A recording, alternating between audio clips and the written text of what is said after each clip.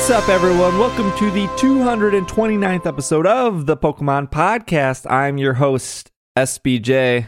I usually say it's super effective. I forgot. To my left, I don't know why I say lefts and right. I have Will. As we chart my continual and steady progress into, I don't know, decay, and this marathon training is killing me. It's killing me. Are you all right? No. No one's forcing you to run that far. The Marines are forcing me. They're not giving me my money back. No, I did 13 and a half miles this morning, and yeah, it took its toll on me. Oh, gosh, that's so far. No, it's only 13 and a half miles, but whatever. Speaking of far, Travis is here. I apologize if I sound a little different. I'm in my Alolan form. Oh. What a joke.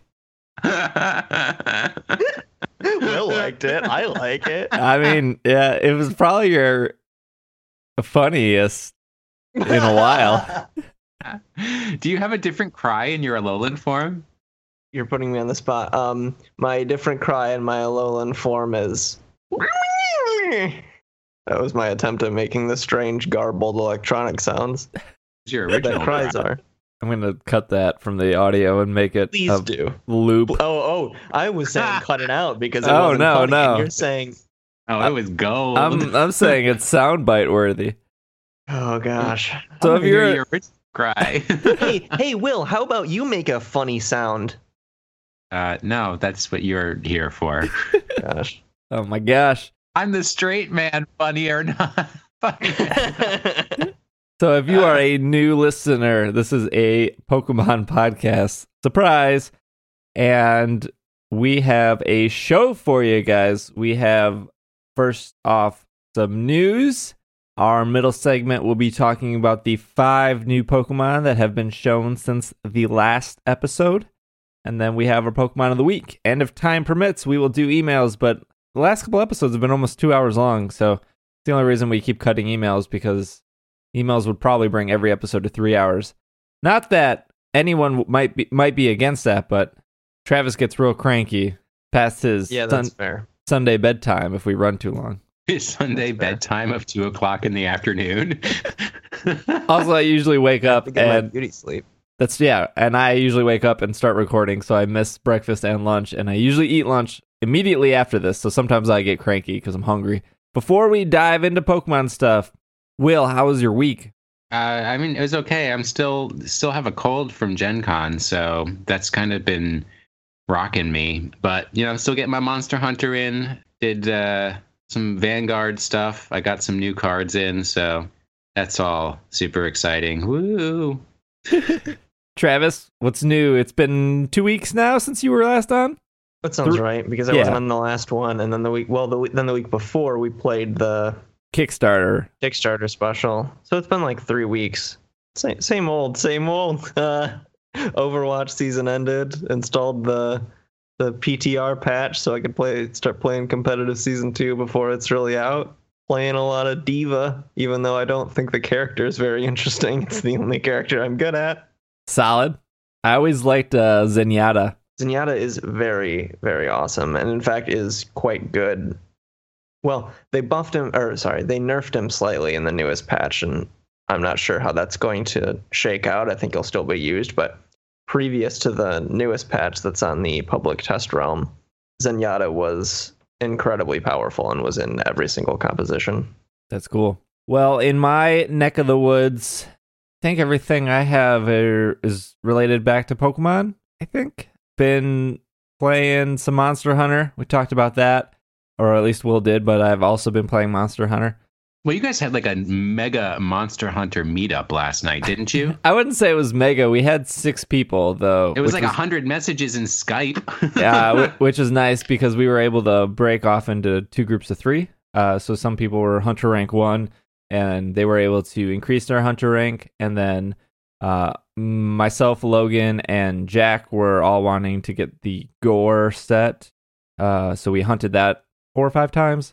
So that was a pretty progress-filled Monster Hunter night. Otherwise, my week has also been dedicated to cleaning up and still putting out podcasts. There was a lot of podcasts that I had still from Gen Con. One of them being the Dungeons and Dragon Knights special that we recorded at Gen Con. And the first episode just went up last night.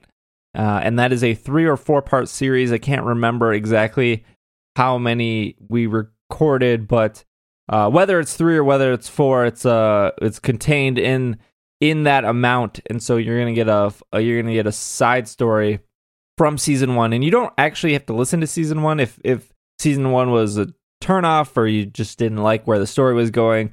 This has some of the same characters and some of the new ones, and I think maybe Travis can help me out here, but I think the first episode kind of established who everyone was pretty quickly, or what kind of personalities they were. Yeah, I just listened to it today. It seems like a fun, lighthearted group of characters to join on this little side mission you got going on. I would say that my character, Wendy from season 1, would be very pleased at how often you talked about her while she wasn't there. She'd be very pleased that you were still thinking about her. And I was going to say, I listened to the whole thing this morning, and I mean, obviously I was in the room when you guys were recording it, but I wasn't really paying attention to you guys. I think Kay, in not doing any kind of acting at all, but just being himself, is absolutely hilarious. Oh, he made me laugh so much. Kay is a joy. Yeah, Kay. He just in person, he's like such a super polite person, and that comes across in the way that he's playing his character. It just makes me laugh. Oh wow. Yeah, it's if you haven't listened to it, and maybe most of you haven't because it literally just went up last night. The cool thing about it is because it was recorded in Gen Con, all 7 of us were sitting in the same room at the same table, and so you can really kind of get that feel from it. Where sometimes when you record a podcast over Skype or the internet or however you do it, sometimes there's a disconnect or things don't come out as naturally or as smoothly as they can. And that's obviously what editing's for. And even this podcast was heavily edited just because of mic noises and because of instances where one person talks over the other. Just like this, yeah. But yeah, it was edited. I think it turned out well. The first episode's about an hour, so if you're looking for more Pokemon content and you like D&D, maybe you're just unsure about D&D, I would definitely give it a chance. Very easy to find on Google Play or iTunes or wherever you're listening to this podcast. You'll be able to listen to Dungeons & Dragon Knights. Just search for PKMN Cast or just search for Dungeons and Dragon Knights and you should be able to find it. So really proud of how that turned off. And then episode 2 of that should be up within a week with the same kind of treatment and care. I think you have okay, go ahead. Boy, we're just going to talk over each other this entire Usually episode. You guys are pretty good at not. Oh. Something in the air. It's probably my fault. I haven't been here in 3 weeks or whatever. I think it's fair to say that the amount of Pokemon content varies between episode to episode of Dungeons and Dragon Knights too. So if you listen to one and you think, oh, there wasn't enough Pokemon in there. In fact, I think the introductory episode of the Gen Con special has next to no actual Pokemon content because it's just learning about the characters. But Pokemon show up in encounters and they show up as allies and that sort of thing. So it's always cool to have this fantasy setting that's injected with that Pokemon flavor. Yeah, and I was going to say, I think, Steve, you put a lot more musical cues, a lot more thought into musical cues, so that's really entertaining in this little short one. Yeah, cool. Yeah, I wanted to make sure that, I don't know what the word would be, but just kind of add more flair to the episode without overdoing it. And Travis and I talked about that before the show, and he said that it was just the right amount. So I'm glad that worked out. Okay, so to make this a delicious sandwich, can I say one negative thing? Yes. That you can do nothing about, but that I noticed incredibly. You can't hear the dice rolls. Yeah. that is. And I also thought about adding in dice rolls after the fact, but then I was like, nah, that might sound like we're trying to imply something, or like take away the genuineness of it. And I was like, well, nah, like just trust that the dice are being rolled. I was surprised how focused those mics were. They were dynamic mics, so you really had to be looking straight at them to talk. It definitely worked because when you rolled the dice, you didn't really hear them because they weren't exactly in front of the mic. Can't hear any dice rolls, but you could certainly hear those police sirens. Those might have been artificially dropped in.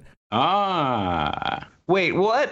Yeah. Oh, because you responded to ones you heard in real life. Correct. But then the microphones didn't pick them up. Yes. And that joke is and probably... everyone reacted to them, so you got it. Yeah, and that joke's used at least one more time in a later episode. Well, because the police kept going by. Yeah. I was there. The police did keep going by. That's kind of cool that the police sounds fooled you guys.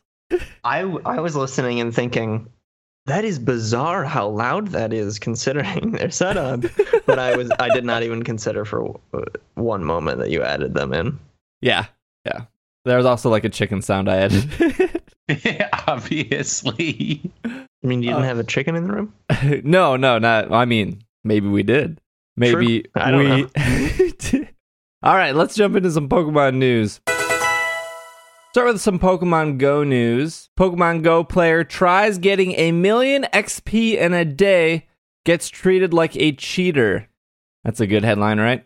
As for Pokemon Go is concerned, only cheaters should be able to get massive amounts of XP in a short amount of time. Jimmy D is a hardcore... I can't say his last name, so I'm just going to say Jimmy D. Jimmy D is a hardcore Pokemon Go player who spent much of the last couple weeks devising an ingenious plan to accrue as much XP, as humanly possible. Earlier this month, he managed to find a way to get 1,000,000 XP over the course of the weekend. Oh man, I'm just not reading well today. The reason internet commenters kept alleging that it should be impossible to get that much XP without cheating. And Jimmy D wanted to prove everyone wrong. This weekend, D turned up a notch by devising a special walking route through Austin, Texas. This is his ingenious plan. Number 1, never make a lap last more than 5 minutes. Number 2, never stop and catch unless there are more Pokemon at your current node. Number 3, take breaks at 1 and 3 and then reverse the direction frequently. And number 4, minimize lap distance whenever possible. And there is a map of 1 through 10 of Pokestops that he is walking to. This article's off Kotaku, by the way. What he ended up doing is we placed in-game lures at 10 Pokestops in a 0.2 mile loop, which planned to walk over and over. People called it Jimmy's Loop. The plan at the time was to get 1,000,000 XP in a single day to prove the challenge's legitimacy. He was also going to live stream the entire event on Twitch with the help of the friends who were also undertaking the challenge. News broke out. Hundreds of people showed up on Twitch to watch the undertaking. And according to Facebook, 1,000 people said they were going to join in the festivities in person as well. Everyone wanted to see if D's plan actually worked. No matter what he did or what Pokeball he used, every single monster started running away from D. He triggered Pokemon Go's anti-cheating measures after amassing around 600,000 XP through legitimate means. Niantic Labs recently implemented an anti-bottling policy, becoming more well-known to players as a soft ban. More or less, the policy is a 24-hour cheating prevention tool to stop you from getting more XP than should be possible. Since release, Pokemon Go has suffered a strong botting community who have used third-party software to automate playing the game. Botters were able to accrue ridiculous levels and strong Pokemon that no one else could, making the game unfair. In a sense, I was trying to prove to Niantic that their limits were actually hurting players who play efficiently, Jimmy said. I'm a bit of a hardcore gamer and I play somewhat efficiently, but the point is I shouldn't be hitting a 24-hour ban limit in just over half of that time. Jimmy said bots are more efficient than humans are, and I think an effective soft ban would have been put haphazardly, hurting a lot more players than expected. The good news is despite the soft ban for hours, D raised enough money for charity during the live stream that he'll be able to donate the money for a good cause. I logged 25 miles using the charity miles, and I will be able to donate $50 to $60 to charity thanks to my stream donations. We could have easily managed to get 5 to 10 times the amount of donations if there was a full stream. Closing out, Jimmy says, I was still able to spin Pokestops after getting soft banned. I also got 25 XP from Pokemon running away. People laughed on stream because I continued to play for over an hour and a half after getting something like 25,000 experience. Games are meant to be played, and in my opinion, played well, Jimmy says. And just to interpret for our audience, a cure in SBJ speak is a crew in English. I feel like you could say the word both ways. I feel that there's one way to say a crew. Hey, Jimmy, what did you do this weekend? Hey, Jimmy, what, do anything fun this weekend? Yeah, I proved that it's possible to make Pokemon Go think I'm a robot. Good job. Great work. It's like a reverse Turing test. I convinced them I'm a robot. Do you guys agree with the... What are your thoughts that Jimmy D was soft banned? Not permanently banned, just soft banned for 24 hours. It sounds like what he did was incredibly choreographed so that that would happen. I mean, he even basically says so, that he was trying to get as much EXP as was possible in that amount of time. And I wonder, is there really an epidemic of players being soft banned for playing legitimately because they're doing what he's doing, or is this just an extreme circumstance of someone trying to find a very small hole in a system and point it out? I mean, I don't know if there are a bunch of people who are experiencing this, but to me, it sounds like it's not as big of a problem as he's trying to portray it as. I don't think it's that big of a problem.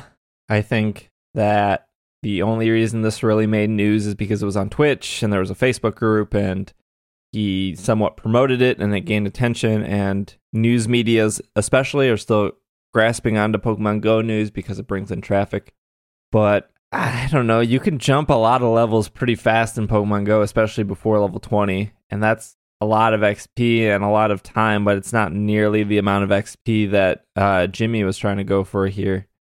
But I feel like Niantic acknowledged what he was doing. I think it would be more frustrating or weirder if Niantic didn't say anything and he was just soft banned, but like he knew he was going to get soft banned because he knew that at a certain point Niantic restricts the amount of XP that are coming in to prevent. Right. Obviously, the restriction is in effect because people made bots and the bots were getting over set amount of XP. So that's why the soft ban is in effect. And it seemed like he wanted to prove that, yes, a single person could get this amount of XP if they dedicated pretty much 12 or more hours to do something like that. Right. And in such a focused way, too. And it's almost like Niantic is pushing back and saying, we made a game that's intended for people to enjoy, not for people to turn into a job. Right? Because he had to work at it. He had to plan a route and actually really work really hard at pushing to get all those XP points. And that's not how Pokemon Go is intended to be played. There is no win condition in Pokemon Go. You don't get a prize for having the highest level. So you need to chill and just enjoy. You don't get a prize for having all the Pokemon either. You just don't get anything. I don't mean to I'm not trying to invalidate his way of playing. Like he said, he enjoys playing games at the highest level he can. But at the same time, I find it strange that he's articulating it as if this is some issue that's plaguing a whole bunch of players that Niantic needs to fix, when in reality it's a problem for a very, very small percentage of players, and maybe even that percentage of players is simply people trying to make it happen. And at that point, why not just say, hey, I'm trying to do something fun this weekend. I'm trying to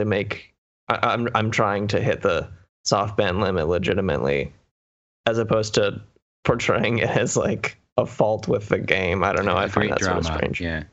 Well, I have a friend whose name starts with the letter S. I'm not going to get any more explicit than that.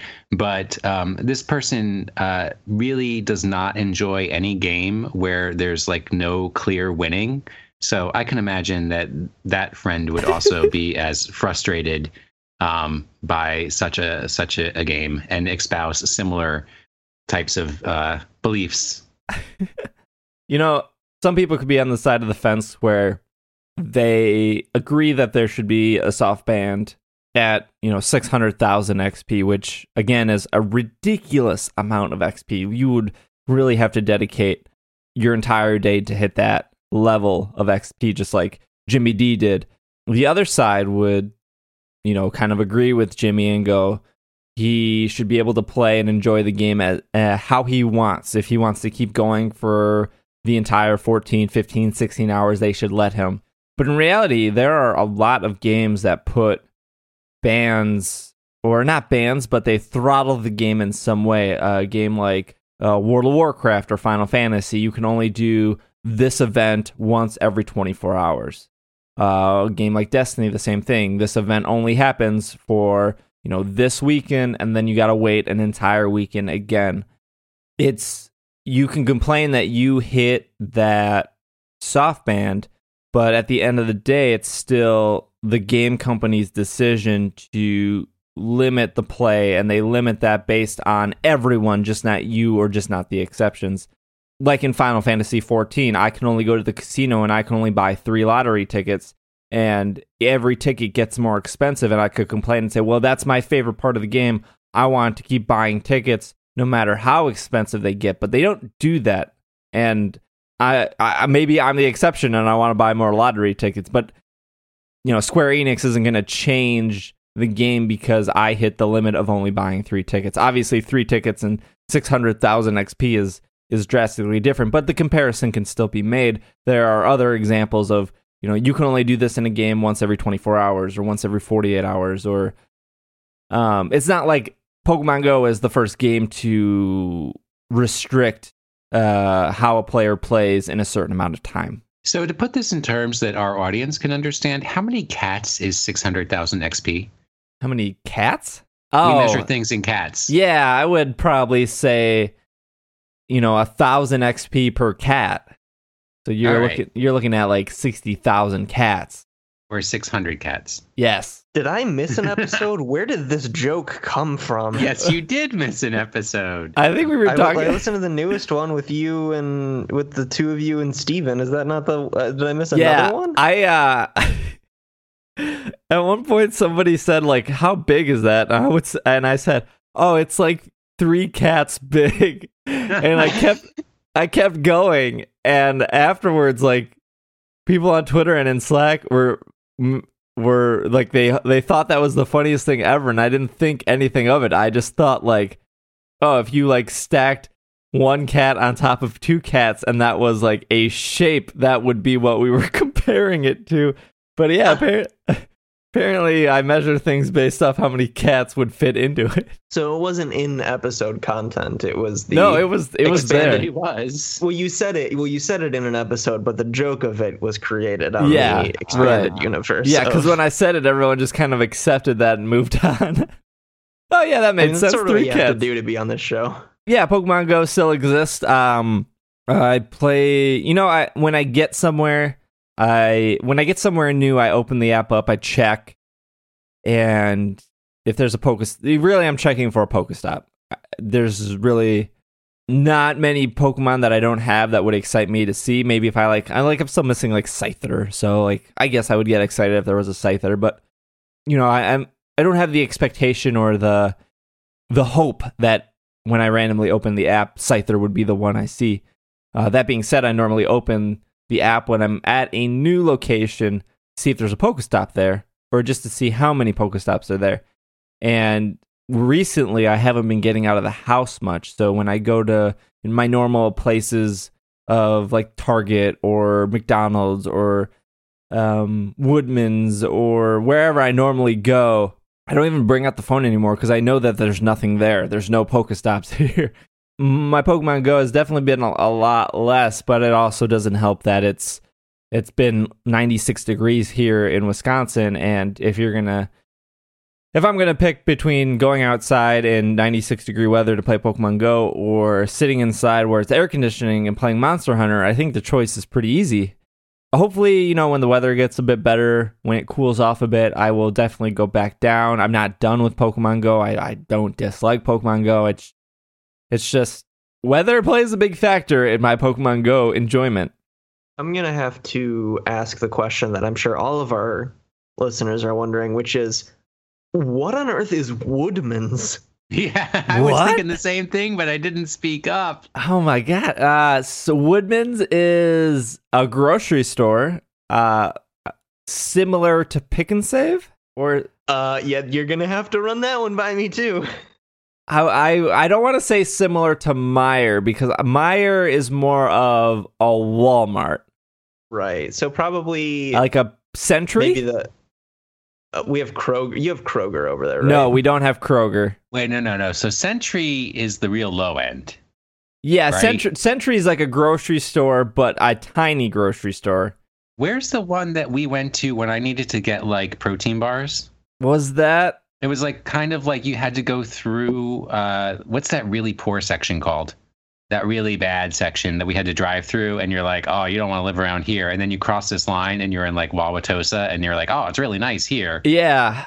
Was it a Sentry? No. It was nice. A Pick and Save? Woodman's? Maybe. It might have been a Pick and Save. Yeah, I bet it was like one of the fancy Pick and Saves, which is called, or it could have been a fancy Sentry, because there's one fancy Sentry / Pick and Save in Wauwatosa.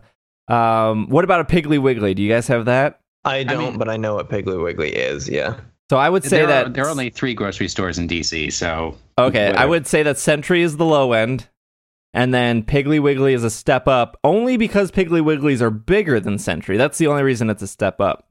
And then I would say that there's Pick and Save, which is the big box shopping area where it's only food. And I don't even go to Pick and Save anymore because I go to Meijer. But I would argue that Pick and Save has more variety of food, but Meijer also has your electronics and your clothes and your household items, because it's more of a Walmart. And then there's a Woodman's, and Woodman's is twice as big as a Pick and Save. Almost always. It's just a huge, and it's only grocery. But the other thing about Woodman's that is great is almost every Woodman's, I'm pretty sure every Woodman's is 24 hours. So if you, also Woodman's doesn't take credit card. They only take cash and debit card. That is sketchy as all get out. So when you go, Woodman's is close on almost being Sam's Club level of like, people go to Sam's Club because they're buying like 2 months worth of food, right? If you're going to Woodman's, you're probably buying like a month's worth of food. And I feel like if you're going to Pick and Save, you're probably buying like 2 weeks worth of food. And if you're going to Sentry, I'm sorry. Just end it right there. Second chance. All right, this week on Grocery Store Cast, back to the Pokemon. Back to a second chance to get Darkrai. Will be available in the American region games. Darkrai will be available to players who signed up for the Pokemon Trainer Club newsletter.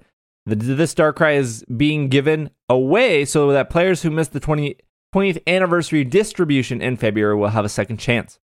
The distribution has only been announced for U.S. Pokemon sites and will be available to only American region players. It cannot be obtained in the game. It cannot be obtained on the same game as the Darkrai from the 20th anniversary distribution and is identical to it. So if you already got the Darkrai, you can't get a second Darkrai. Pokemon Trainer Club newsletter code to obtain the Darkrai will be sent out in early September. You must sign up for Pokemon Trainer's newsletter before August 24th to receive the code containing Darkrai. The code will be able to be redeemed in Pokemon X, Y, Omega Ruby, and Alpha Sapphire. What is the Pokemon this month that you have to go to GameStop for?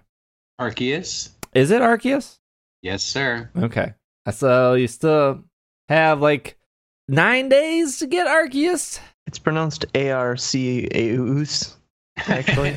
Arceus? I apologize for my mispronunciation.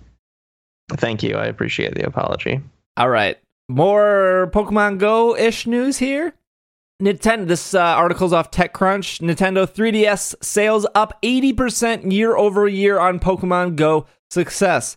Also, they didn't capitalize the O in Go, so that's a little frustrating. Nintendo had a very good month in mobile gaming according to NPD Group latest data. The 3DS won in both hardware and software sales for the analyst firm's latest tracker report, with the 3DS and its family, including the new 3DS, the 3DS XL, and the 2DS, up 80% for July versus July of 2015. Pokemon Omega Red, that's what it says, and Alpha Sapphire, the latest console titles in the franchise, were also up 80% year over year. The halo effect doesn't stop with the latest and greatest in Pokemon console games. However, sales of Pokemon X and Y, which were first released in October of 2013, can you guys imagine it's been that long? We're up a huge 200% compared to the sales of July last year. Nintendo's strong July wasn't only a result of Pokemon Go's carryover interest. However, games for Nintendo systems took the 5 of the top 11 spots for software sales overall, with Monster Hunter Generations coming in at number 1, Minecraft Wii U Edition, Pokemon Omega Ruby, hey, they got it right this time, and Sapphire, both games that came out nearly 2 years ago, and Kirby Planet Robot also made solid showings. While Nintendo might not be much directly from Pokemon Go, Nintendo has flat out said they have no ties to Pokemon Go besides giving them money. The franchise's biggest move to smartphones is filling up sales of the game company in key ways. And this is a great setup launch for Pokemon Sun and Moon for 3DS this November 18th to be specific. Didn't say that in the news articles. I'm saying that because I feel like I know more than this reporter, Mr. Pokemon Omega Red. Well, at least the reporter knew that it's Kirby Planet Robobot. No, not Planet Robot. He wrote Planet Robot. Oh, that's so sad. Kirby Planet Robot. I read this right. Oh, that's not even the right name. Omega Red. What a winner. It's really sad to hear that, Nintendo's obviously going out of business. Right. Yeah, they should can't sell systems. They can't should sell just games. switch to, only smartphones, because clearly these other 3 or 4 year old games that are on top of the charts are clearly not bringing in money. Travis has no comment because he's never played Monster Hunter. It's true. I have never played Monster Hunter. I don't have anything to add. I feel like, though, that this makes sense. Like, when I read this news article, when I saw other people reporting on this, the voice in my head was like, this is what we all talked about months ago. This is what we talked about when Pokemon Go was announced, that this is purely, obviously Pokemon Go is a game, but this is a purely marketing strategy to get people interested in Pokemon that weren't interested in Pokemon and get them to buy hardware and software from Nintendo. Granted, I think all three of us didn't think Pokemon Go would be a phenomenon. It's hard to say. Just phenomenon. I don't begrudge you at all. In my head, I can say it perfectly. But Pokemon Go, we never thought Pokemon Go would be a feline. The people who are buying X and Y right now, the people who are buying Omega Ruby Alpha Sapphire right now, the people who are buying 3DSs right now are not hardcore Pokemon people. They are people that, because of Pokemon Go, they are now interested in Pokemon. Nintendo, the Pokemon company, they knew exactly what they were doing, and it worked. And we're seeing it now. Yep. No surprises here. I think it's cool. I'm glad that Pokemon Go has led to more people getting into the main series games, because so many of those people didn't buy anything after Red and Blue, and then made the decision that the games aren't worth playing. And there's some amazing experiences to be had this series, so I'm really glad. I think X and Y are great games. When you get a 3DS, you can also get Red, Blue, and Yellow from the eShop. Those Pokemon can get transferred into Sun and Moon. Everything is coming up Millhouse. I knew you were gonna say that. I thought of a different. I just that worked the best in that situation. All right, final news item here before we take a break. This is from Reddit. This is one of the subreddits I visit a lot. So actually, I stumbled upon this unwillingly, but I visit r/out of the loop a lot because I, for one, do not want to be out of the loop when it comes to things. And most of the time, everything on out of the loop it falls into two categories. One, I don't care, or three categories. One, I don't care, so I don't read it. Two, oh, I already know that. That's cool. I feel like I'm already I feel like a cool kid. And three, I don't know about that. Let me read it. This, I hate to say, was, oh my god, I don't know about that. Let me read it. The title of the thread is, What Happened with Pokemon and Ash and Why People Are Upset. And so when I saw the title of that, I went, oh my gosh, I'm always in the loop for Pokemon. How am I out of the loop? And what is this about? So I clicked on it, and the body of the thread says, I recently subscribed to r/Pokemon subreddit. There have been multiple posts and thousands of comments supposedly upset at what has happened, except I don't know what has happened, and everyone is acting a bit of outrage. Again, this doesn't clear up why people are upset about Pokemon and Ash, but the most top upvoted comment clearly points that out. Read it to you now here. Ash had the possibility to finally win the Pokemon League for the first time of the entire anime series. This was the first time he reached the finals, and he lost. Spoiler, by the way.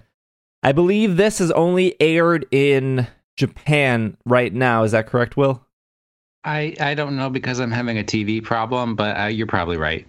The upvoted comment also had a graph of, or not a graph, but an image of Ash's standings, which is really great because I couldn't remember where he placed in previous Pokemon League championships, and I kind of stopped watching after Johto, I think. But I mean, I've watched some of the Unova, and I watched some of the Sinnoh, but I never watched the whole series.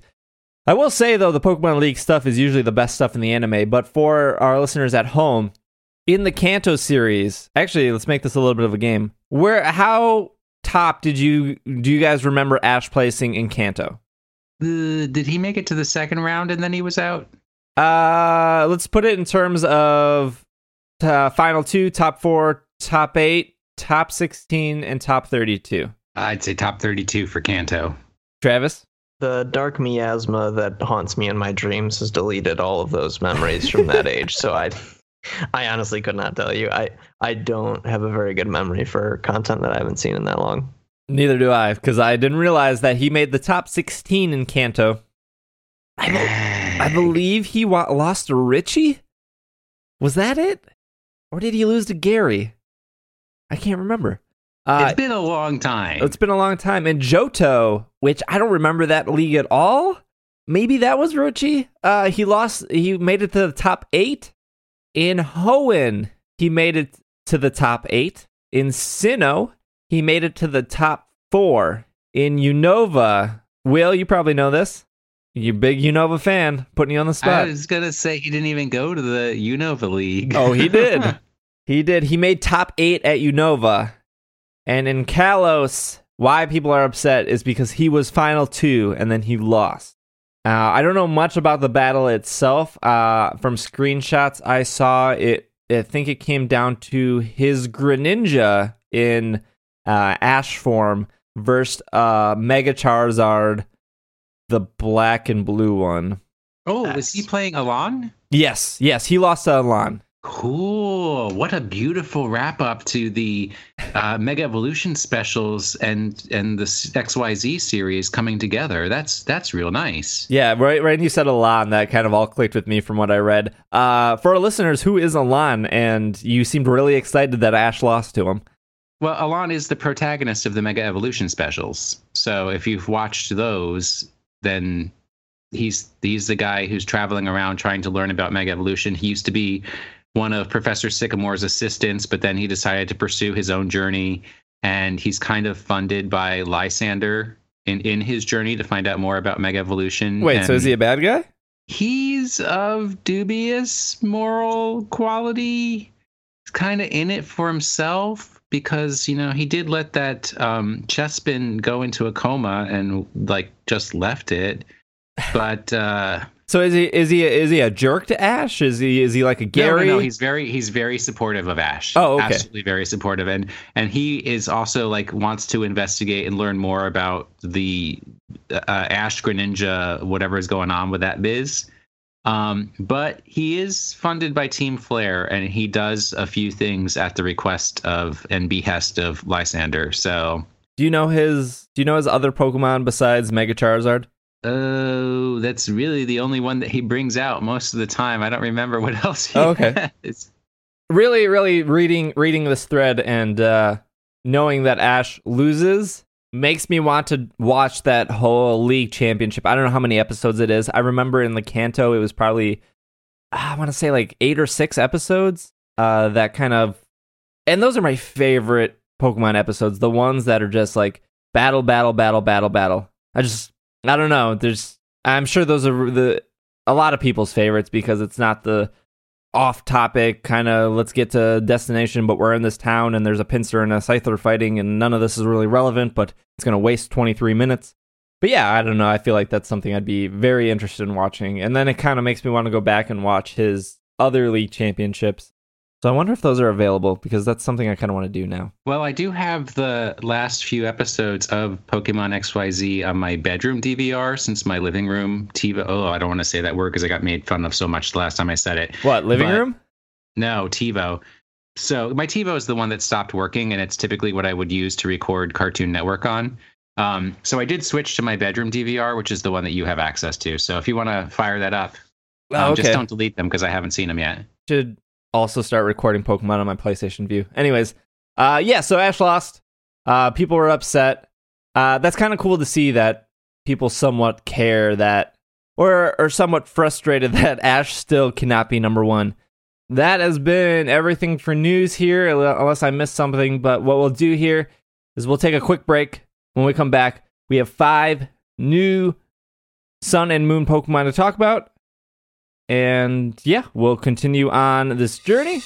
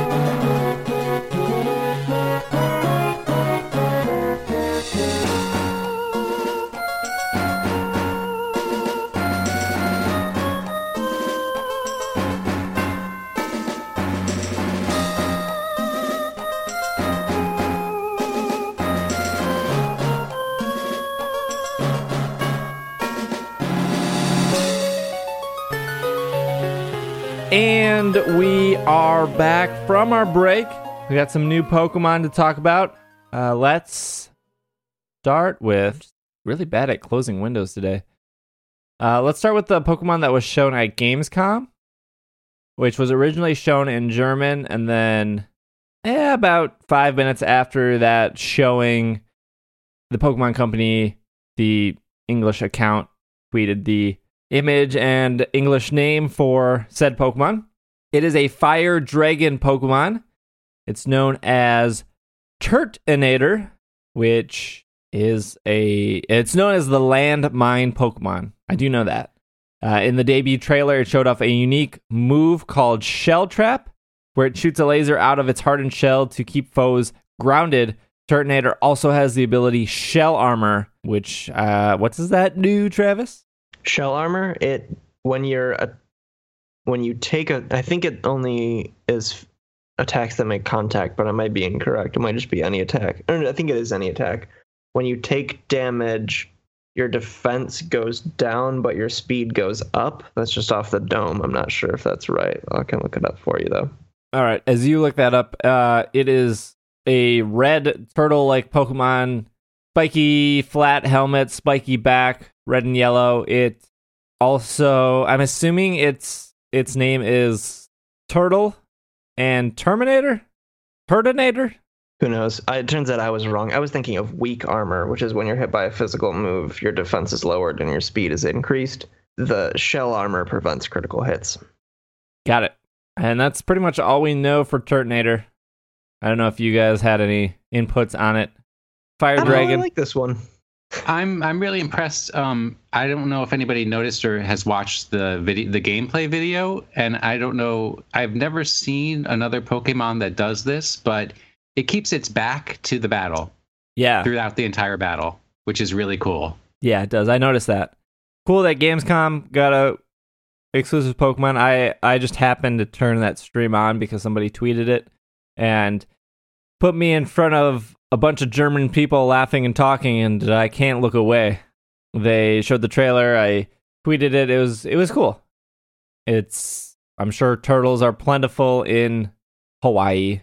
I mean, turtles are pretty common all over the world. So I actually saw a turtle in Indianapolis. So there you go. Just hanging out. All right. It was like in the grass. So we have some Pokemon that was revealed at the World Championships here. One specifically, and then there was a video that showed 3 more. But the one that was showed on stage before the World Championship stuff began was a Pokemon called Crabrawler. However you want to say that. It is a fighting type Pokemon, even though it looks like it should be a water type Pokemon. Crabrawler is a boxing Pokemon that really hates to lose. It can be found clinging to buildings with its powerful pincers that also pack a punch, or getting around in trees in search of berries, its favorite food. Well, that, sums up this Pokemon. A lot of people were super excited about this Pokemon that I saw via Twitter and via just general feel of Worlds. It's a fighting Pokemon, even though it kind of looks like it should be water, especially because it's a crab. I feel like this Pokemon is almost like the Hawlucha of the generation, where you're not going to get, where it's single stage. What are your guys' thoughts on Crabrawler? Well, my thoughts are, I was reading Twitter this morning, and I saw that Junichi Masuda had tweeted his lunch, because he's in San Francisco for Worlds right now. And it was this huge plate of like fried crab and crab legs. And all of the responses to that were like, what did you do to Crabrawler? With a few poor crabbies thrown in. Is this our 5th crab Pokemon? Krabby, Kingler. Clawitzer. Clawitzer's a shrimp kind of thing. Oh, yeah, it's true. It's a pistol shrimp. What are the... Maybe. Although technically it's the boxing Pokemon. Yeah, it's I have a theory that this Pokemon is going to be used a lot by Team Skull. I saw your tweet, and I think that's pretty accurate. Yeah, they drew one of Crabrawler's eyes to have half moon, and it's exactly like how Team Skull's goggles are. Yeah, did you see that somebody commented that the goggles are like that because it's a sun and a moon? Yeah, somebody did say like the goggles are supposed to. Who said that? Can't remember. Give them credit. There's your credit, person we can't remember. The next Pokemon on the list is Stuffle.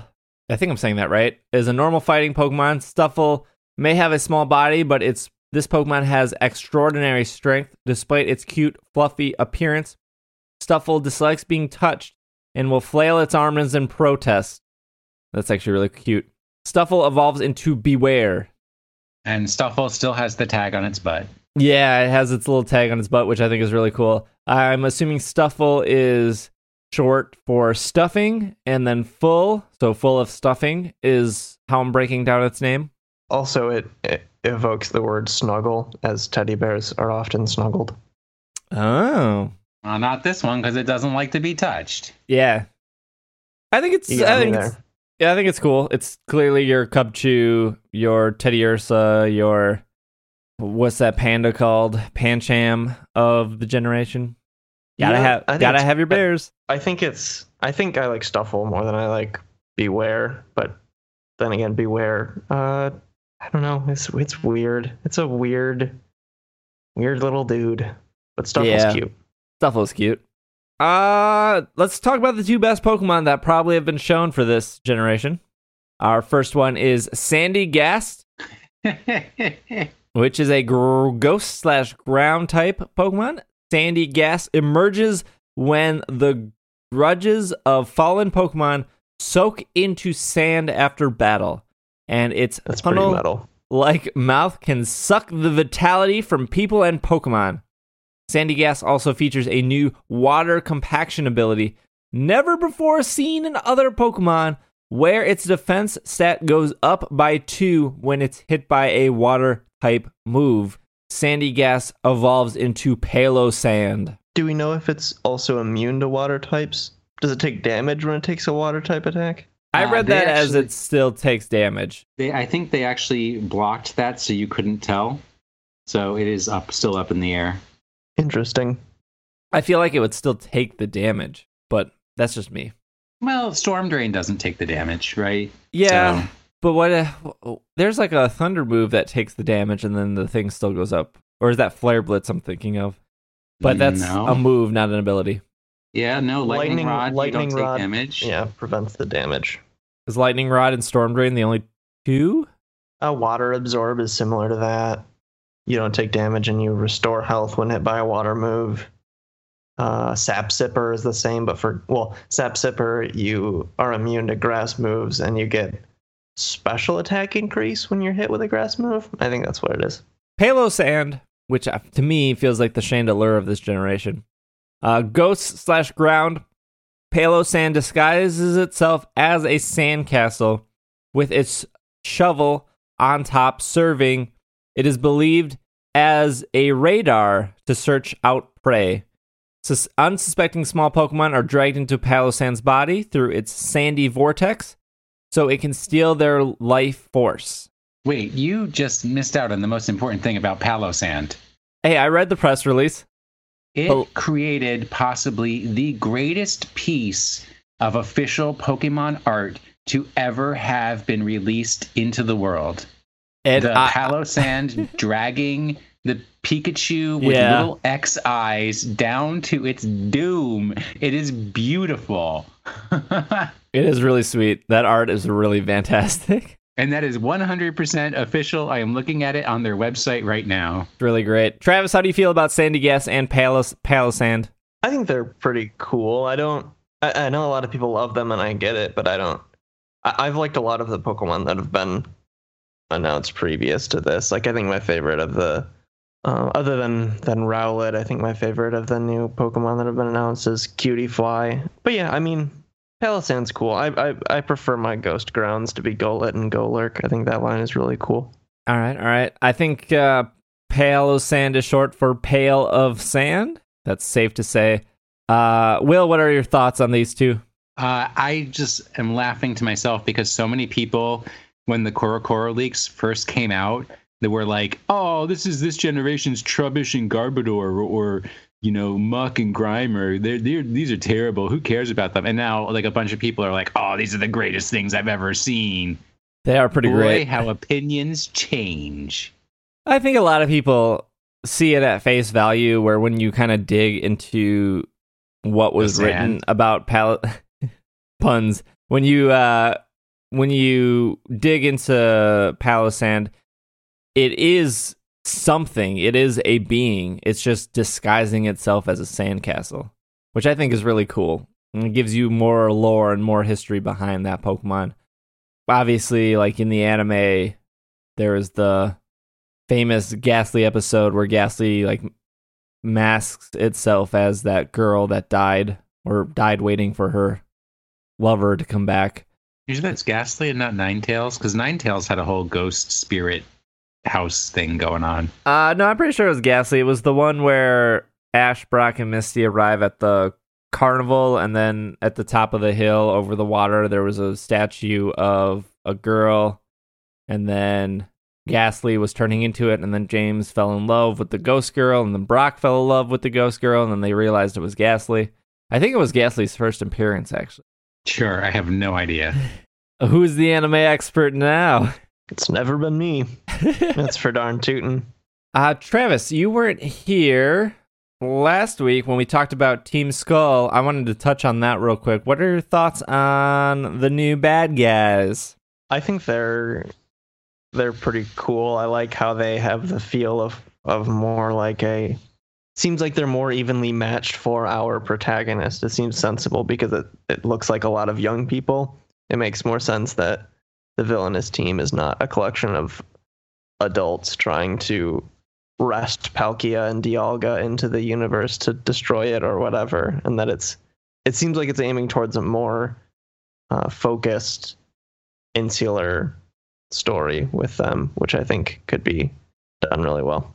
Just because they seem like they're younger people with like a obvious influences from I guess 90s gang culture or something, but also all of the, I don't know, I haven't quite figured out where all of the influences are supposed to come from, but I think it'll lead to a more realistic feeling story where the player character isn't a 10-year-old child foiling the evil plans of someone who wants to, destroy the world or whatever, which you talked about last week, and I concur.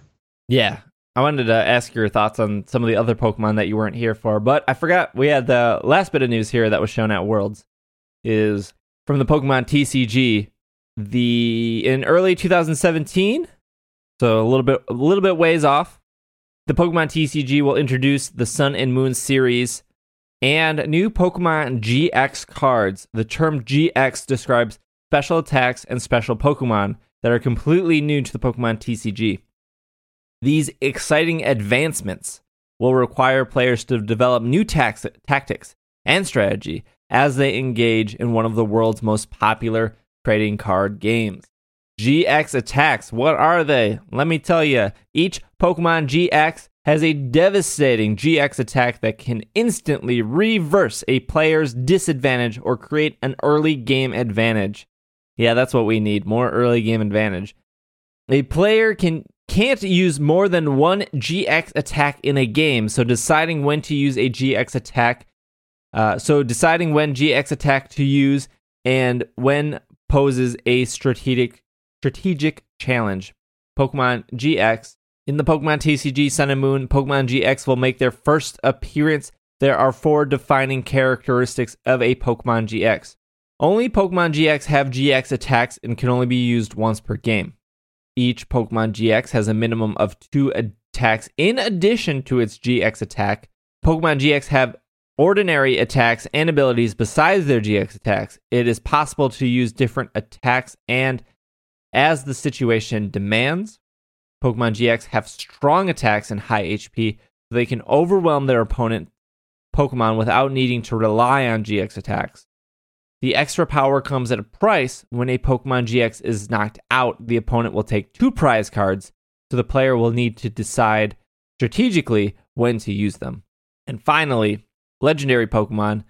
The legendary Pokemon Solgaleo and Lunala, who appear on the cover of Pokemon Sun and Moon video games, will be featured in Sun and Moon expansions as Pokemon GX. Solgaleo will have the Soul Burst GX attack, which will allow players to attach 5 energy cards from their deck to their Pokemon in any way they like, making the powerful attack that is useful for super energy acceleration. And Lunala will have the Lunar Fall GX attack, which lets players immediately knock out any of their opponent's basic Pokemon. That sounds way better than Solgaleo's, but... Yeah, that's going back to that old... Who's the guy with the 4 arms? Wow, my brain's not working. Yeah, that old Machamp that would immediately knock out any basics. Yeah, and a basic Pokemon could be, like, technically, I don't know if most EXs are still legal, but Mewtwo EX, which is 180 HP, which was one of the most popular cards ever, like, that's technically considered a basic Pokemon. Yep. Exciting things for the TCG. I don't, as somebody who was very competitive in the TCG for 2 years, I don't know if this would be something that would bring me back. It just doesn't seem all that appealing. If you draw your GX and you set up your GX first, you have the immediate advantage. And if you can't pull that GX out, it just seems like you're instantly at a disadvantage. Well, but you can Ultra Ball for a GX. Come on, stop complaining. One thing I will say is whenever they have a major set update, so like, right, they're moving into the Sun and Moon sets, that's, if you're considering getting into the TCG, that's always a good time to get into it, because that means that, you know, nobody's going to have these cards, and it is introducing a completely new mechanic, so it's going to shake up the meta a lot, or it should. So then you'll kind of be on a more even footing with people who have been playing for a long time. Right. Yeah. It's interesting. That's it. Travis, I just wanted to throw some Pokemon names out there, see if you have any thoughts. You know, there's Pokemon going around like Wishy-Washy, or Alolan Meowth, or Alolan Raichu, or Alolan Marowak, or... Do you want me to go in that order? I mean, any order. We just haven't heard your thoughts on them. Or the Pukey. Can't remember its name. Pukey. That one's weird. So Wishy-Washy. I think the idea is the schooling ability is cool. I laughed really hard when the trailer said, "Get schooled by Wishy-Washy." Yep. That made me laugh a lot. I'm curious to see if the ability acts in game as it's implied, where it's sort of implied that Wishy-Washy doesn't evolve, but instead at a certain level just becomes a stronger Pokemon, and that's represented by a bunch of Wishy-Washy gathering together. It's kind of strange. Seems like you would just make an evolution for it, but I guess that'll make more sense when we play the game. Other than that, I think Wishy-Washy just looks like a fish. Alolan Meowth is awesome.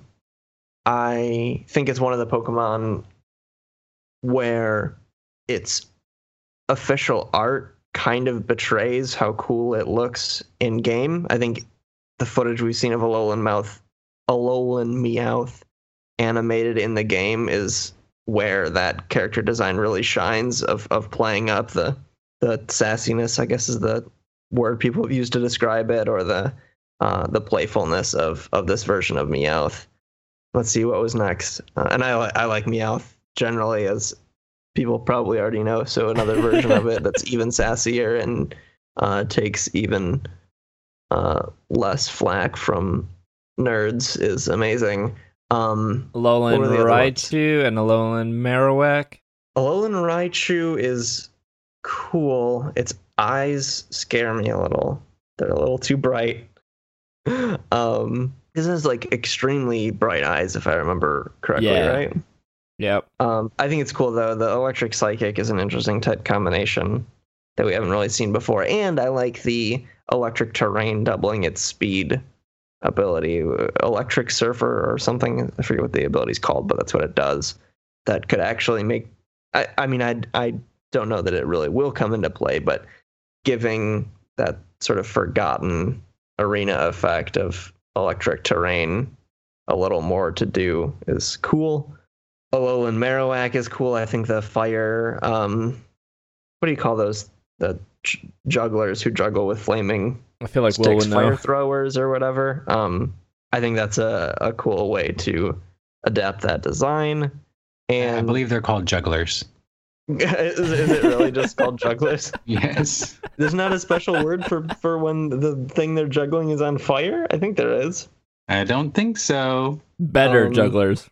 I think it's cool that they gave it a ghost type too. What else is there? I'm not gonna do all of them. I'll just throw another couple your way.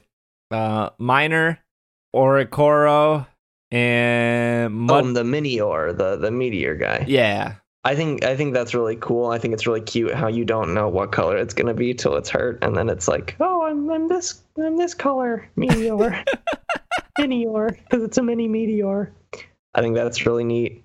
The other one was the bird thing that changes forms, right? Yeah, with the 4 different types of dancing. That one doesn't do much for me. I think it's cool that it has different forms, but the design of it is a little strange to me. I don't know. It isn't that aesthetically appealing to me. We have Mudbray, which is the My Little Pony Pokemon. Yeah, we also have Alolan Executor. Oh, I haven't talked about Alolan Executor yet. That thing is amazing. I love how excited you got. Also, I think a lot of people its head over isn't even on the screen. I think a lot of people overlook this, but it's Grass Dragon. Yes, it is. It is very much Grass Dragon, and that's wild. Why? Mega Sceptile is also Grass Dragon. Yeah, but Right, but at least Sceptile's not that cool. At least Mega Sceptile, you can kind of understand that it has some dragon-like aspects to it. Alolan Executor is more like Mega Ampharos, where it's, oh yeah, it's a dragon now too. It doesn't look like it, but it is, and you're just gonna have to deal with that. And I find that great.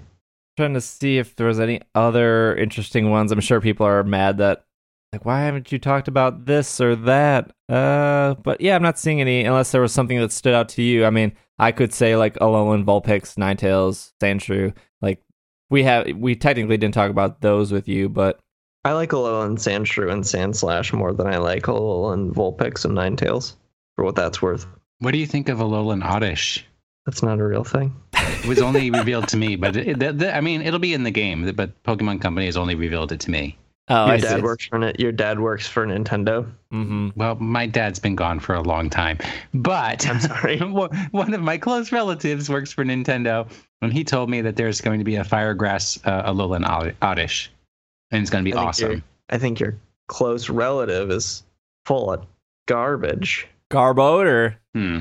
Finally, before we move on to our Pokemon of the week, Yeah, Alolan Garbodor is fairy type. Okay, go on. that would be I'm sold. You Travis- listening, Game Freak? You tuning in? Travis, are you going to buy yourself a Z-Ring No. Why would I do that? so you can wear it and so it can light up when you're going, so it can light up and vibrate and play a song along with the video and sound in the game? It will be available for sale at participating retailers. I'm sure it will. Remind yourself that you're talking to the person who has never bought a second console because it's limited edition, or I don't really care a lot about the bells and whistles.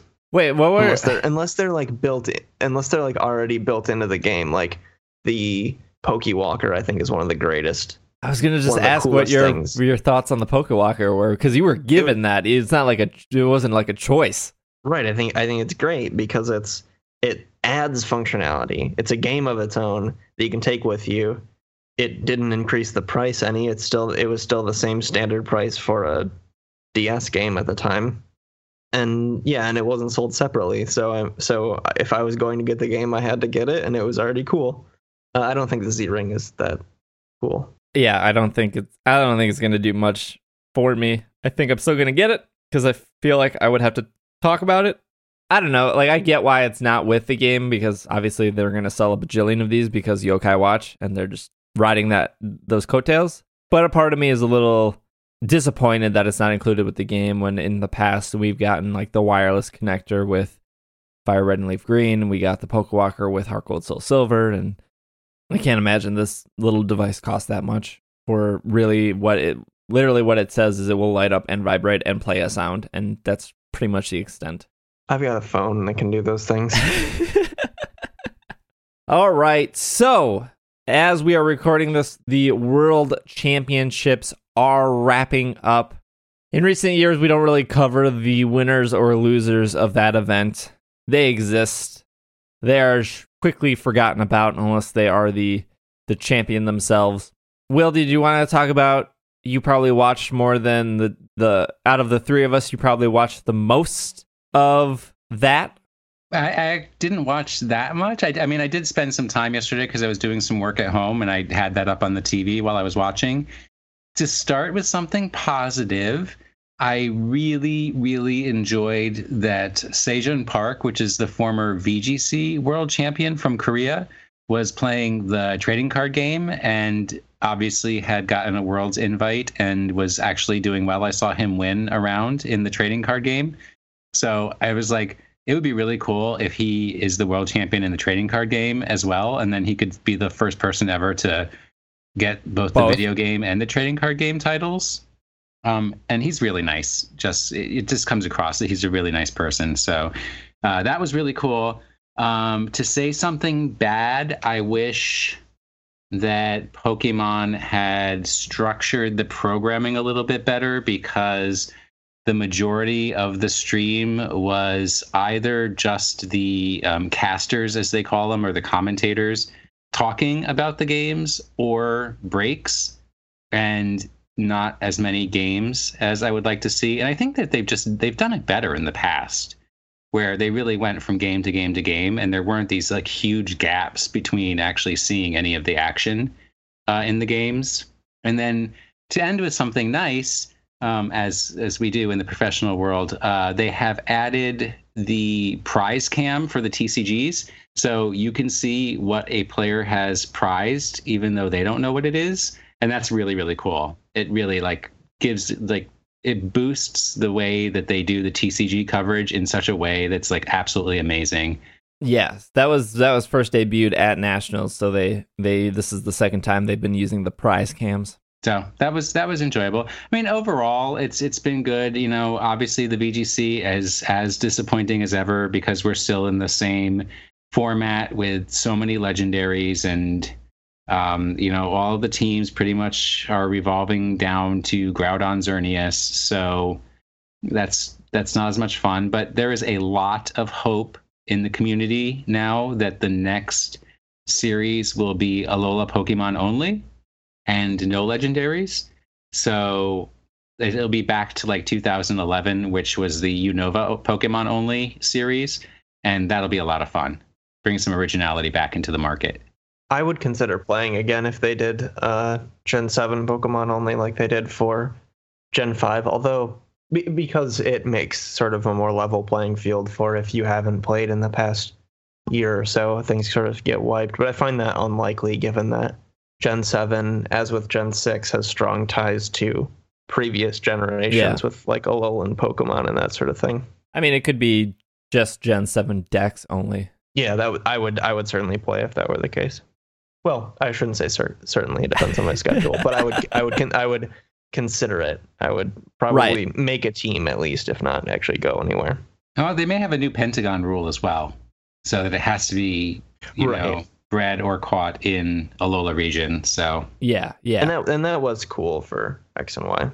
I watched the opening ceremonies of the stream. I believe at least my time, it started at 11:55 a.m.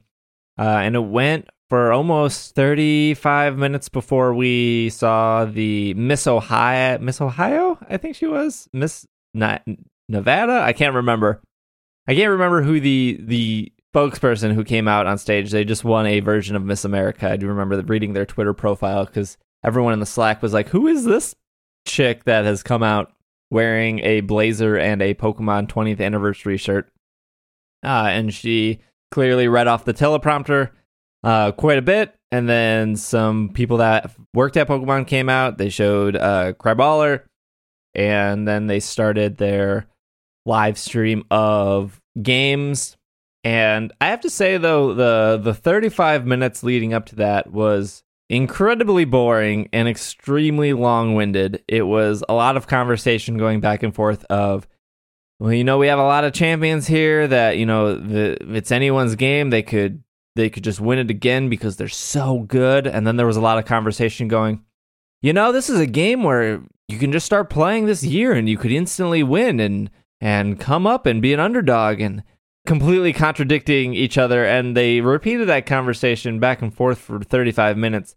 And to me, obviously, Pokemon they upped their prize pool. And they changed it from, you don't need to claim a scholarship. You can actually just claim the money. There were articles recently of Pokemon, becoming this big esport. And it was funny because Joe from Cerebi and I had a little Twitter conversation because Joe tweeted, I don't get the recent changes. What makes it an esport now compared to what it was before? And I responded, just more money. And that was pretty much the consensus of, yep, the only difference here is there's more money at stake, and now people are finally considering it a quote-unquote real esport because there's just more money there. So for me, watching the stream, and I didn't watch a lot of it, mostly because I just don't care that much about watching. it's almost like a sport. Like when I was at Worlds, when I was at Nationals, it was absolutely fun to sit in that audience and sit in that crowd and watch. And at the time when I was at Worlds, I was with a friend who didn't know anything about Pokemon.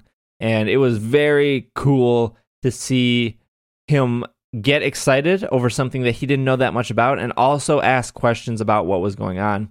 That was at the time that was black and white only. So like when Zebstrika used a move and everyone cheered, it was very cool to see him like, why are they cheering? Like, why is this an important move? And it was just like, okay, like this move only has, 80% accuracy and the Sandstorm is going, which lowers it.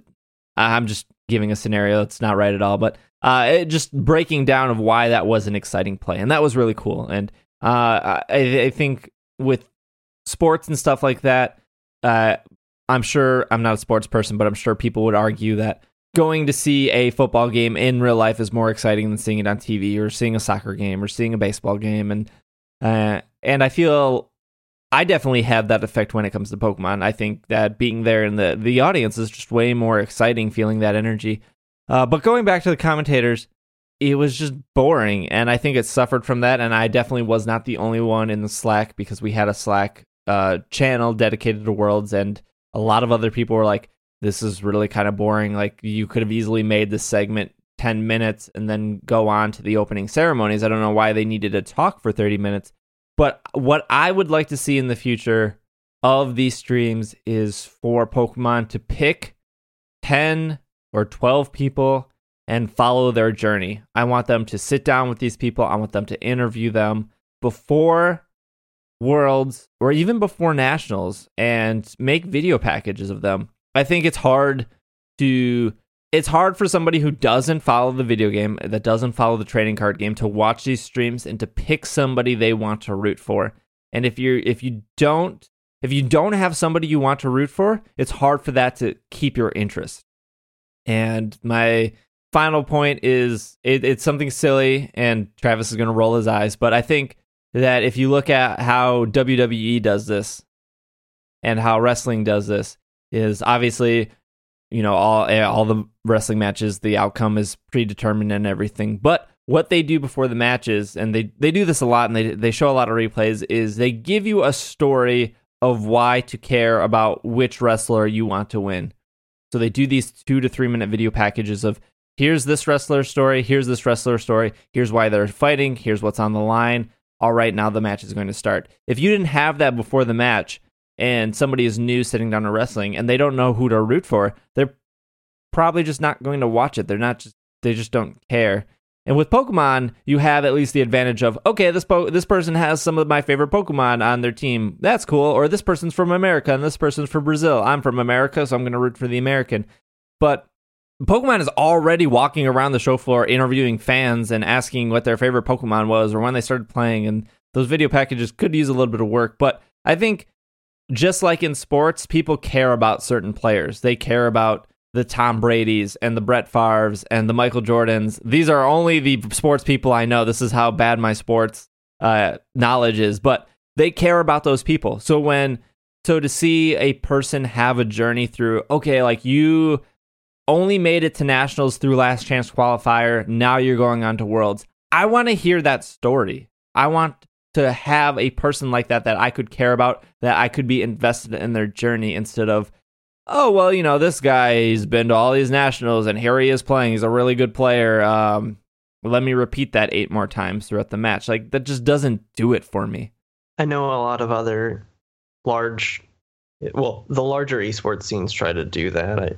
I never really followed League of Legends, the pro scene there, but for the short period of time where I played it myself, one of the world tournaments, or whatever they call the finals for that game, I think they call it Worlds, was happening while I happened to be playing it, so I watched it. And they try to do that there. They tell you about the teams, and they tell you about where they come from, and like who is the rookie on the team versus who's been there for a very long time, to give you that context to understand, or at least to give you a nugget of a reason to root for one person over the other. And I think that is, and I don't know how successful that is in doing what I'm about to say, but I would imagine that kind of storytelling helps people not only like us who are already invested in Pokemon because we love it, and we love, well, not already, I would say God, I can't string a sentence together. I would say we are already invested in competitive Pokemon as people who, I mean, it's been years for most of us, but people who've already participated in that. So we already are bought in. But I think you need that type of storyline to get someone who likes Pokemon but doesn't necessarily love the competitive aspect to it to have any interest in watching competitive play. They have to build those storylines. I mean, I don't have any like solid evidence that works, but I can't imagine being interested in it unless you sell that type of narrative.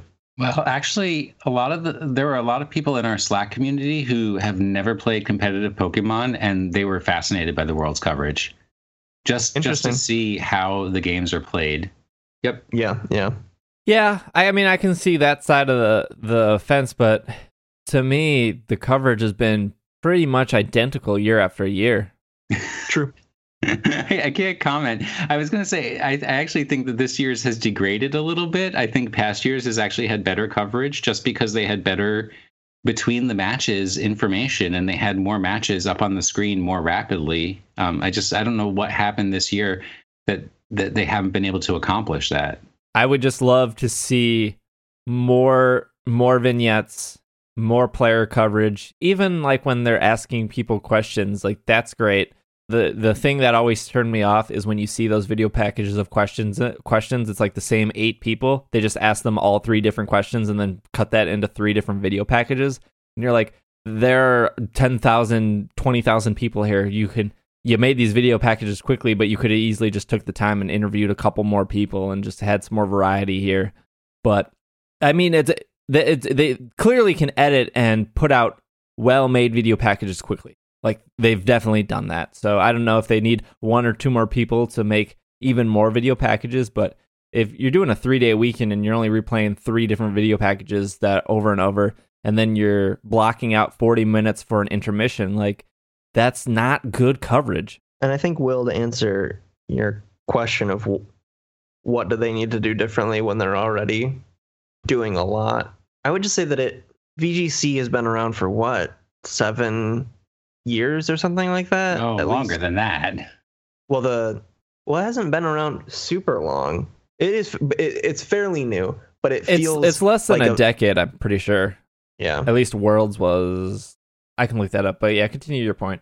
But I was going to say, it's not that new, but it feels every year like, they will constantly be the underdogs. There's no chance that unless the game itself changes radically, you're not going to have a robust competitive scene on the scale of something like a StarCraft 2 in its heyday or League of Legends or whatever. World coverage for the video game started in 2009 at San Diego. So exactly 7 years.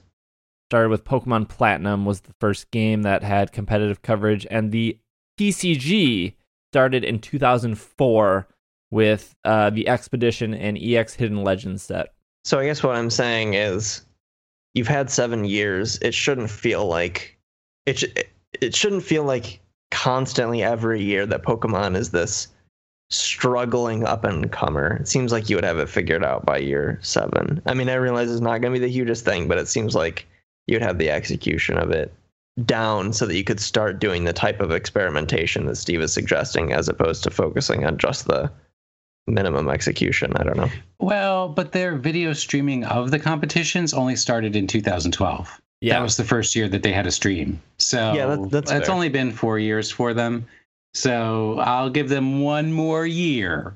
So 2017, they need to get the 3 of us, first of all. The 3 of us need to be there providing color commentary. Maybe not the competitive commentary, but we can be better, bright and cheerful faces than Miss Ohio or whoever she is, who actually doesn't know anything about Pokemon. I didn't see that part of the ceremony, so I have nothing to say about it. No. She is doing all of the post-competition interviews of the people. Of the players. Okay, I know who you're talking about, yeah. And, I mean, well, number one, that'll step it up because people will be laughing a heck of a lot more than they currently are. But yeah, I just think that they also can work better at scheduling the matches so that, because they have 4 channels. They have the main channel that's a little bit of everything. They have the trading card channel, the VGC channel, and then the Pokken channel. And they could literally, because they control this event, organize the matches so that they know that they will go from a trading card match to a video game match to a Pokken match or something like that, so that they always have some content going on that main channel and not a 60-minute dinner break. Absolutely. Or even like just have a camera up in the ceiling over showing the show floor and have that running for 60 minutes instead of just a animated wallpaper. Pretty much that's all it was. Yep. I don't know. Worlds could be more exciting. Obviously this year it didn't help that it was not open to the general public. We'll see what they do next year. And yeah, we'll go from there. Let's wrap this show up. Will noticed a Pokemon being used in the VGC stuff that was kind of unique in unusual. And so our Pokemon of the week this week is Arcanine.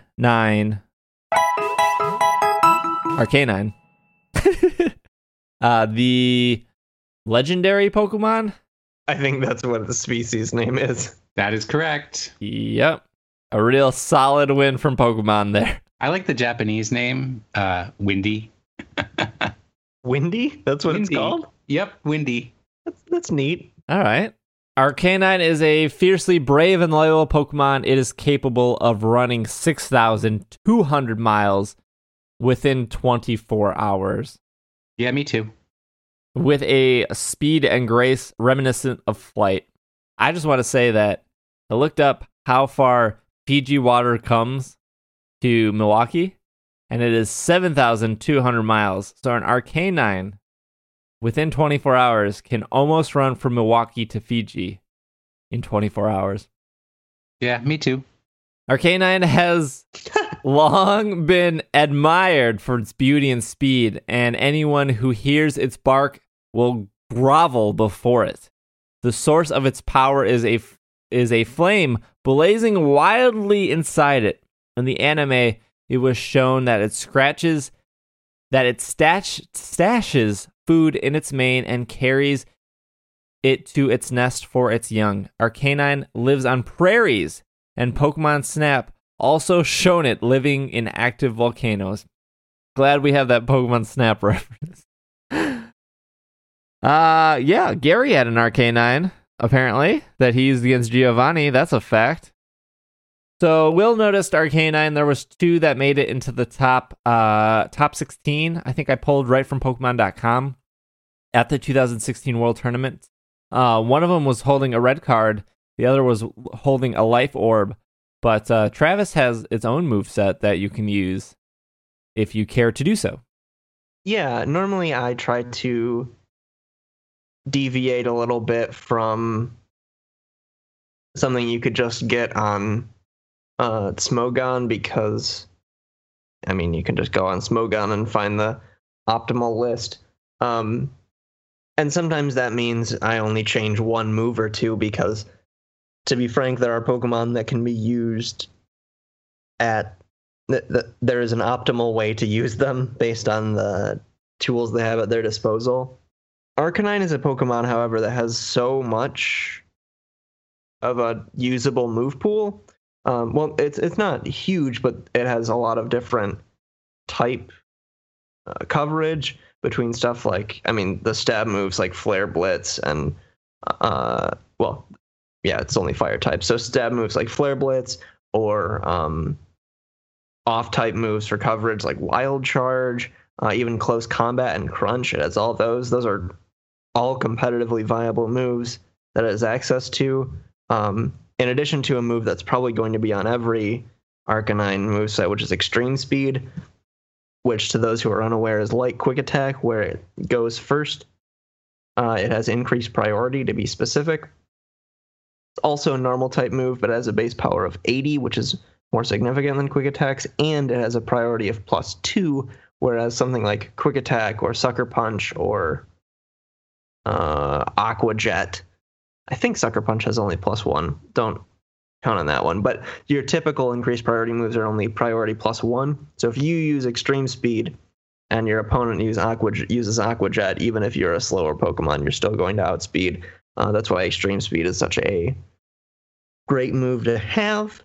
Flare Blitz and Extreme Speed are probably going to be on your set regardless of what you're doing, unless you're doing something like a special attacking set, which isn't impossible.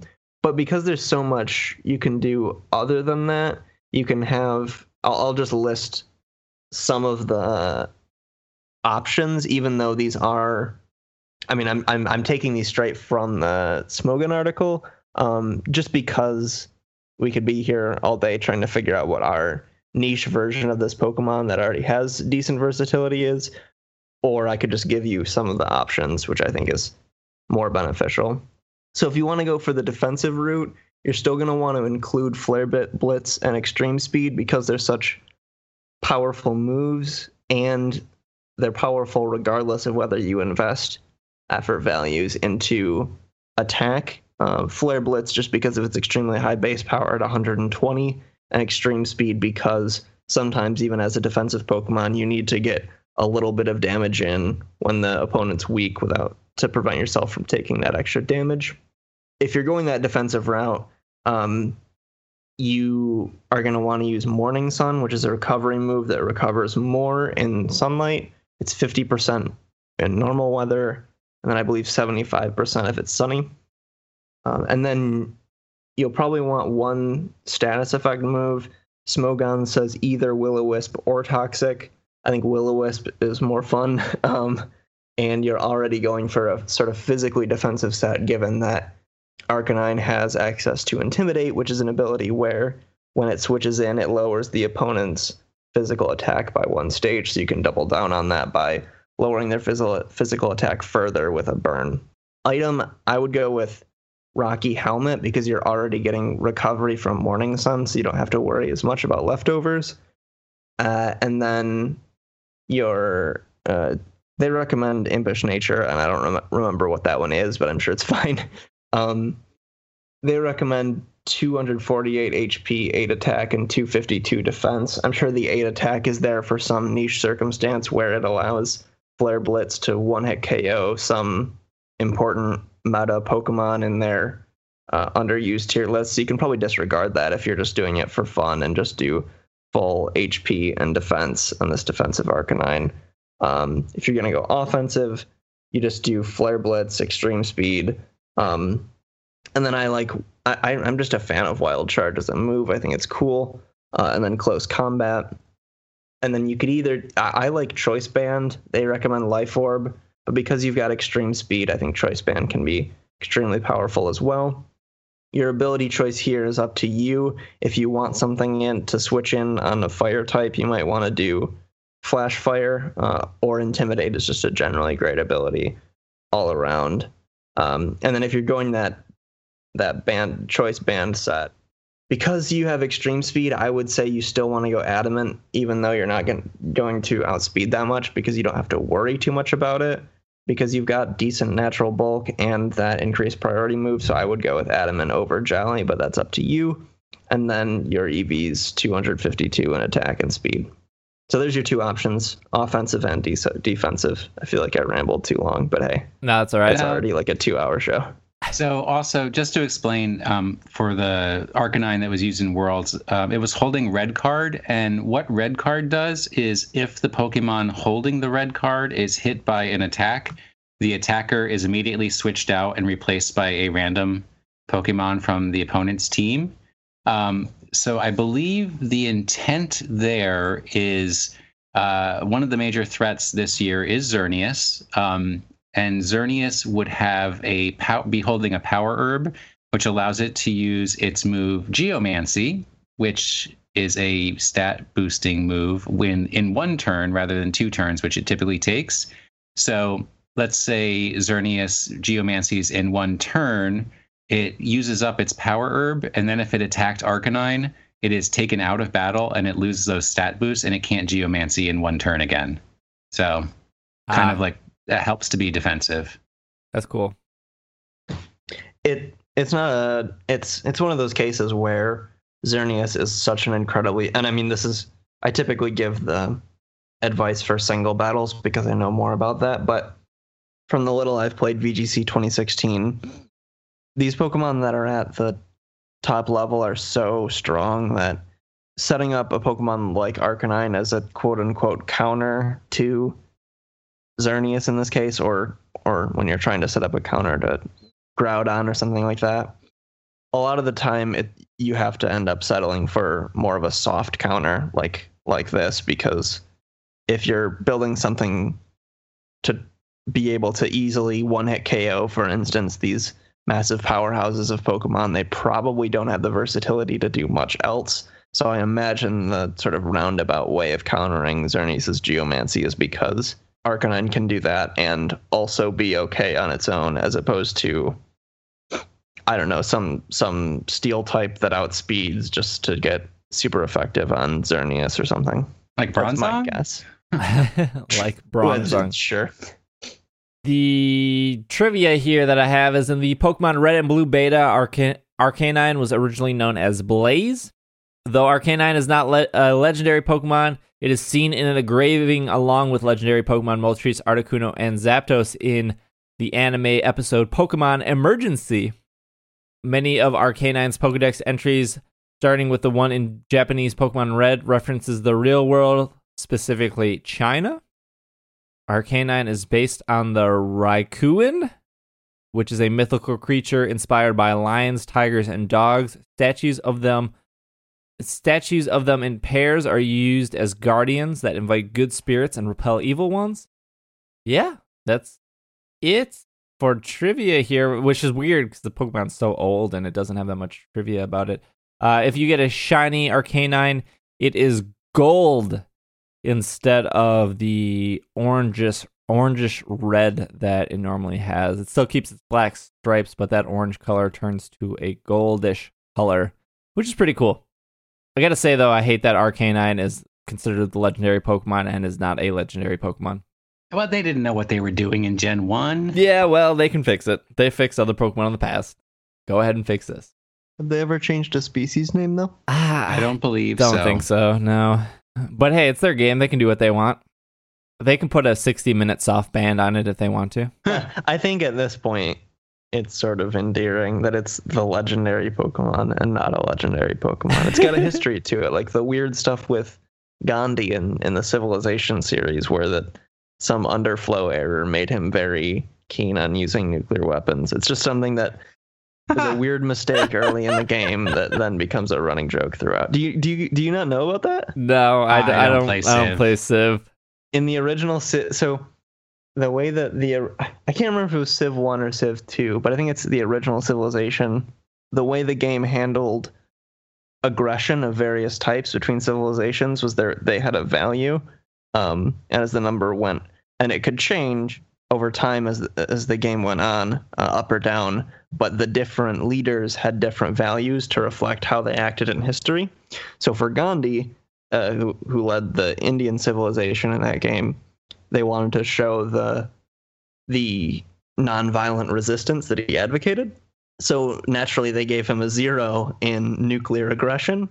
But when something would happen in the game that would cause that variable to go lower, like maybe he adopted some sort of policy that would make him even less likely to use nuclear weapons, the game says, okay, I can't go below 0. So it's an underflow error that causes it to be the maximum aggression that it can be. And so all of a sudden, Gandhi starts developing nuclear weapons at massive an incredibly rapid pace and using them all over the place.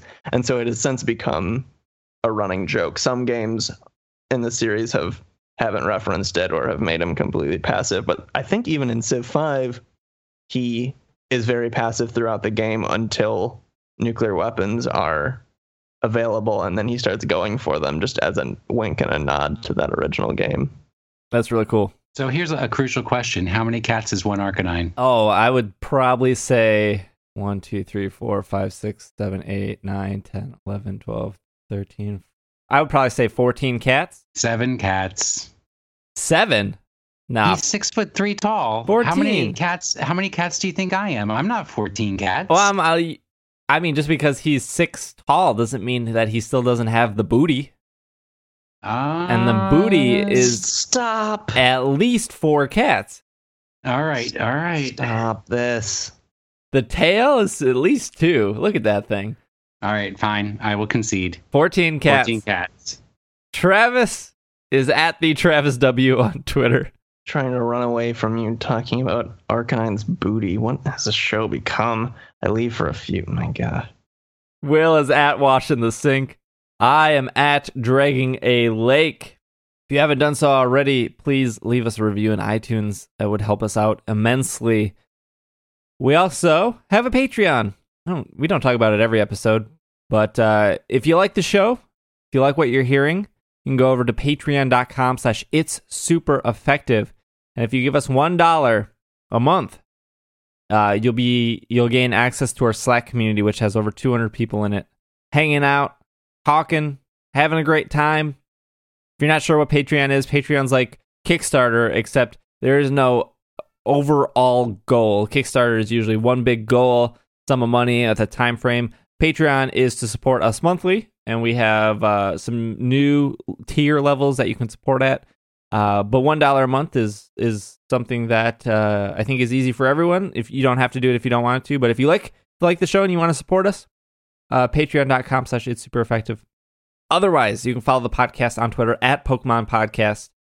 And this has been another episode of the Pokemon Podcast, and we are super effective. World champion fire type Oddish. I won't say what a dirty dog this week because I was very upset that last week both Will and Steven opted not to say the actual ending, which is super effective, and so there's no one there to actually close out the show in any meaningful way. And it just ended on pure jokes with no. And I hope at this point you're just rising music over me to drum. Yeah, you singing Mersey notes. That's it.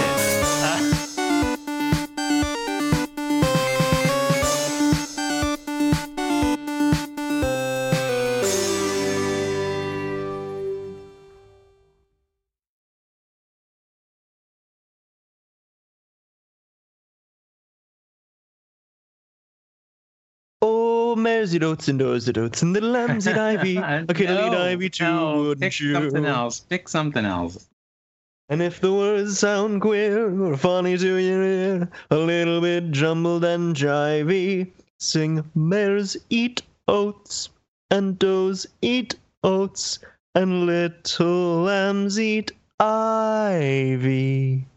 Oh, Mersey dotes and dozy dotes and little lambs in ivy, a kittle eat ivy too, wouldn't you? You know, he recorded that whole thing and he's going to put it as the closing music for the episode. I certainly hope so.